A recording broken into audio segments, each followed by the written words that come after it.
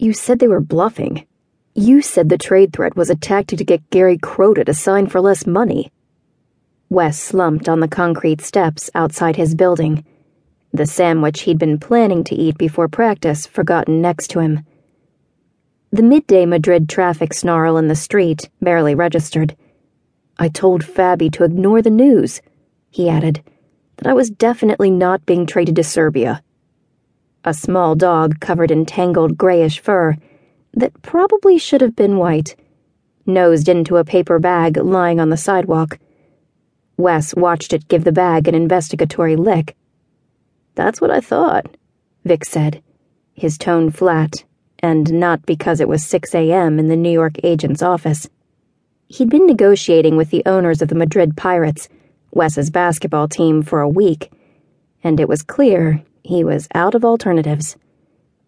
Victor hated to lose almost as much as Wes did. Your option clause lets them trade you, Wes.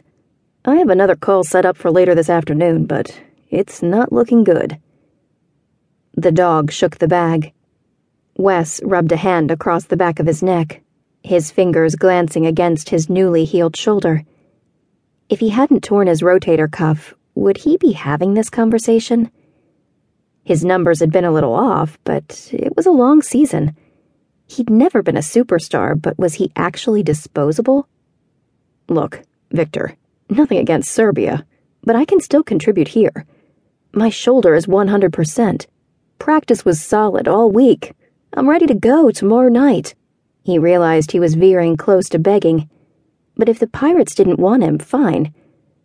I don't want the trade. I'm doing everything I can, Wes.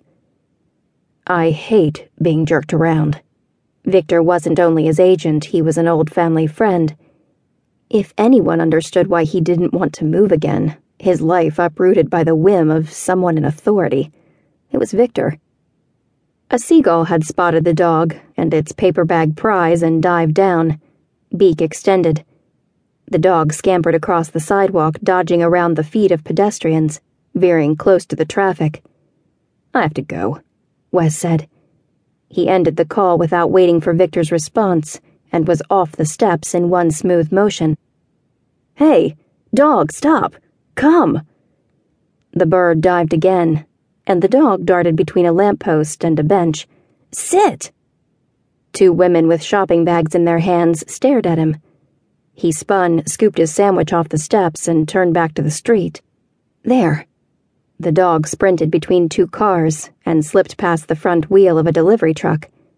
Just when it appeared to be safely on the opposite sidewalk, it turned to dart back across the street. The dog was so small. Wes ripped a hunk off the sandwich and threw it. Hey, dog, come! Fetch! The bird swooped low, and the dog skidded past the back wheel of a red car. He was an idiot. A Spanish dog would know Spanish commands. How the hell do you say heel in Spanish? He pulled another piece off his sandwich and held it out as bait while he skirted a trio of 20-something backpacking tourists and stepped off the sidewalk. He couldn't see the dog anymore, but a truck, loaded with full barrels, suddenly accelerated into a gap in the traffic. The truck's bumper caught him on the hip, his head snapped back into the grill, and then he went flying backward into the outdoor seating at the Savion Cafe. A crack as he landed on one of the cafe's stone planters told him his barely healed shoulder was done for good. Hallelujah, he thought, right before he passed out from pain. He woke up, momentarily disoriented in the dark, but quickly realized he was in a hospital bed. Weak light streaming in from the hall reflected off the machines surrounding him, as an electric hum droned too loud to disturb the person slumped in a chair next to his bed. He rubbed his face, surprised to find thick stubble, and wondered how long he'd been out. His throat was dry and he coughed. The figure in the chair started, sitting up straight and staring at him. Deacon. Of course he was here. Wes, you're awake.